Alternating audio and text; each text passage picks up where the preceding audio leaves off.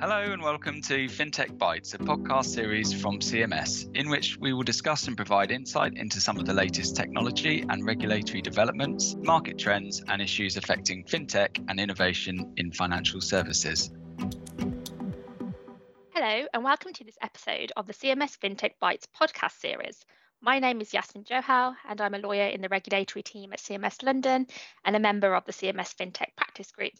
Today I'm joined by my co-host Dilveer Kang, who is also a member of the regulatory team at CMS London and a member of the FinTech practice group, and Erica Federes, who is a member of the CMS banking team and a member of the FinTech practice group. Prior to joining CMS, Erica worked in-house at a crypto digital payments firm, so is very well versed in all things crypto. So today we will be exploring decentralized finance, otherwise known as DeFi. We'll be looking at various things in relation to what is DeFi, why is it important, what is happening in this space, and what can we expect in the next 12 months. So Erica, really excited for you to be joining us today. So let's kick off. What is DeFi? So DeFi is effectively an alternative to the traditional financial sector and looks to create a more open and transparent system via peer-to-peer transactions. So financial products and services software are built on top of a public blockchain, which technically anyone can have a look at. So these types of software are usually built on top of smart contract enabled blockchains, and the most widely used being the Ethereum blockchain.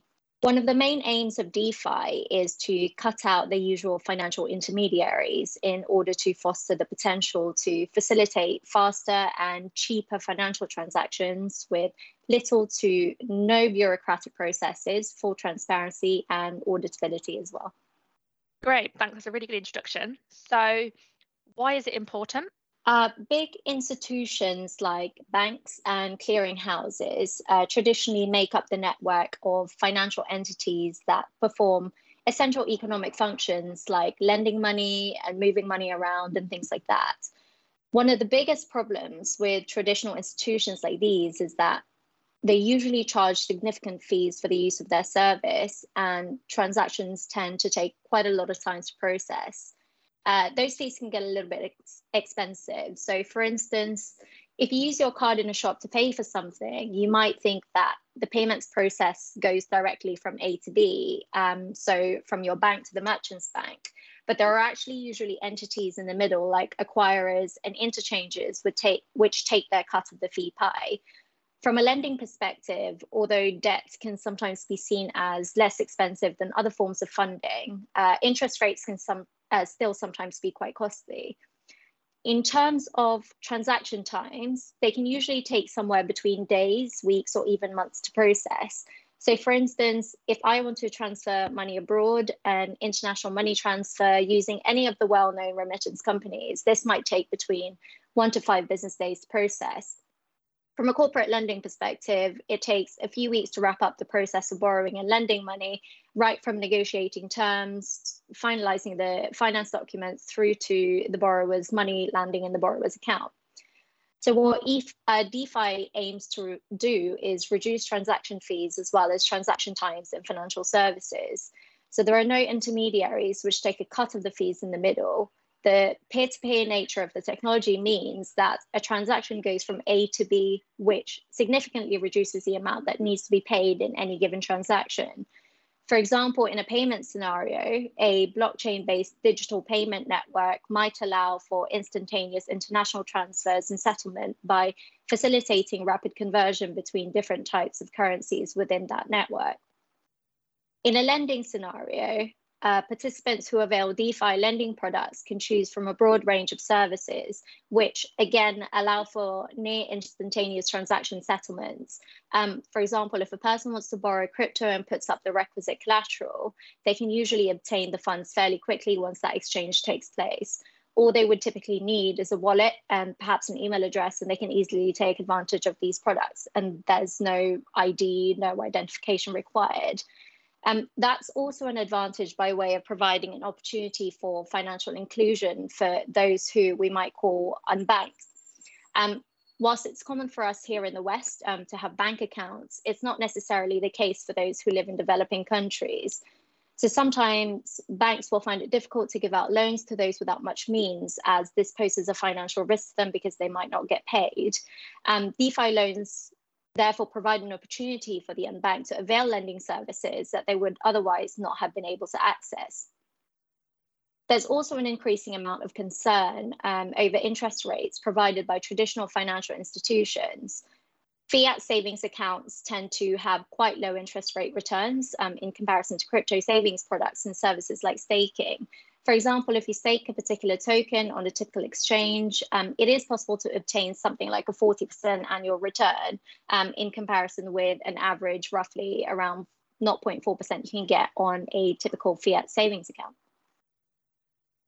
Thank you very much, Erica. Well, you've spoken about some lending products. I was wondering, just in general, what do you think of the top 5 products, DeFi products that people should be looking out for? Yeah, sure. So I would probably say the things to look out for are wallets, borrowing and lending products, liquidity mining, decentralized exchanges, and automated market makers and stablecoins as well. So in terms of wallets, these are the backbone of DeFi and anything crypto related, really, in fact. Without a wallet, it's really hard to participate in the DeFi market because they store the keys necessary to access any crypto assets and digitally sign transactions. So there are cold wallets and hot wallets. Cold wallets are the ones that store private keys offline, either in hardware or software wallets, and hot wallets are cloud solutions. These solutions make it a lot more accessible for people to access crypto services, no matter where they are in the world. But the issue with hot wallets is that they may be more susceptible to risks of hacking events, particularly because they tend to be held centrally by a service provider. So it's pros and cons for both types of wallets, really. In terms of borrowing and lending, automated loans allow anonymous parties to transact directly with one another. And because there are no intermediaries in this case, all parties can get by without the usual bureaucratic processes in between. At the core of it all, parties to a transaction are connected via smart contracts and nothing else. And there's no identifiable information involved. Lenders in this case tend to deposit their crypto assets for the purposes of lending them out. Once that's locked into a smart contract, their crypto is automatically provided as loans to anyone who wants to borrow crypto using that particular protocol. As with traditional banking or even non-blockchain based P2P lending, the lender receives interest every time their crypto assets are lent out, and the borrower is committed to pay back the borrower's crypto plus any interest owed to that borrower. When it comes to borrowing crypto, lending protocols usually require borrowers to put up a significant amount of collateral. This is around about 130% of the value borrowed. If the value of the crypto that the borrower puts up as collateral falls below the value of the crypto borrowed, the smart contract automatically executes and automatically sells that collateral. Given that the parties are mostly anonymous, over-collateralization is done for the purposes of protecting the lender's interest, particularly since there wouldn't be any financial due diligence carried out on a borrower, like you would usually see in a traditional fiat lending or borrowing scenario. So there are also some protocols which hold back a separate collateral pool to pay the lenders if collateral liquidation doesn't cover the value of the defaulted loan. So that's kind of the more traditional crypto borrowing and lending type product, but there are also other crypto loan products that have their own nuances, like for instance, flash loans. With flash loans, you don't put up any collateral, but the assets that are borrowed usually have to be repaid within the same transaction on the blockchain. So there's no risk of non-repayment here, because if the loan isn't repaid within the same transaction, the whole transaction bounces back and will become void. This is more complicated than the borrowing lending product that I mentioned just now, but this one is primarily used to take advantage of any arbitrage between different exchanges. So you wouldn't usually see retail borrowers availing flash loans. Another type of crypto loan product is yield farming, where participants tend to move crypto assets between a broad range of borrowing and lending protocols to find the best returns or yield. So another type of product that people should be looking at is liquidity mining. So with liquidity mining, in order to keep the DeFi borrowing and lending market ticking smoothly, there needs to be people willing to put up their crypto assets for others to borrow.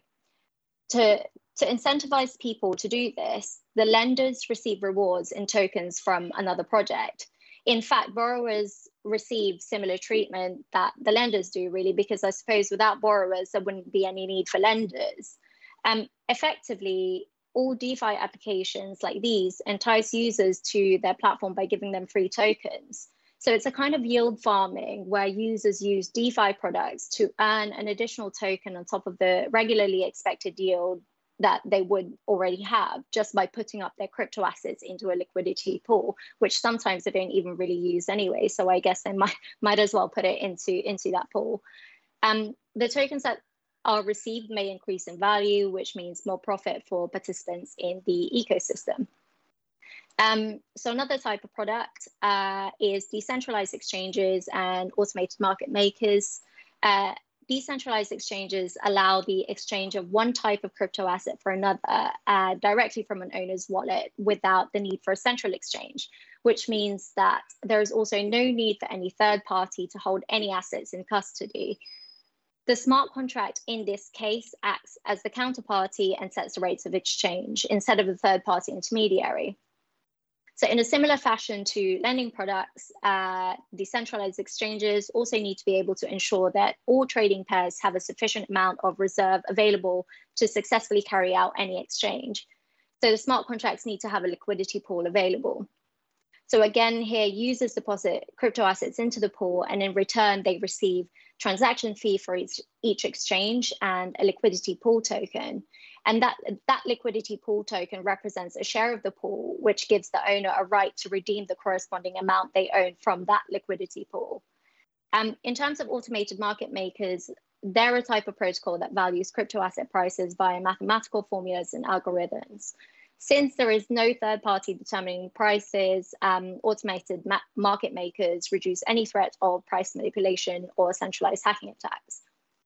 And one more product that I wanted to mention was stablecoins. So while crypto assets are notoriously known for their volatility, stablecoins aim to address the issue by pegging its value to a fiat currency, for instance, USD or GBP, or another crypto asset, or even a commodity like gold.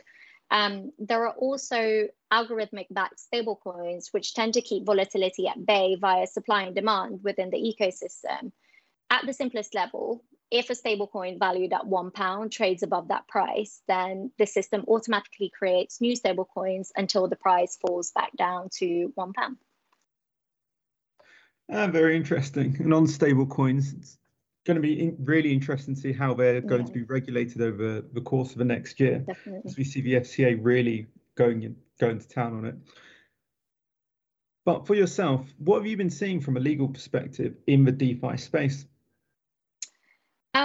So here at CMS, we do have a broad range of DeFi clients, and we do work with them on a full range of questions, from regulatory obligations to operation of smart contracts, as well as IP and supporting any disputes that might arise for them.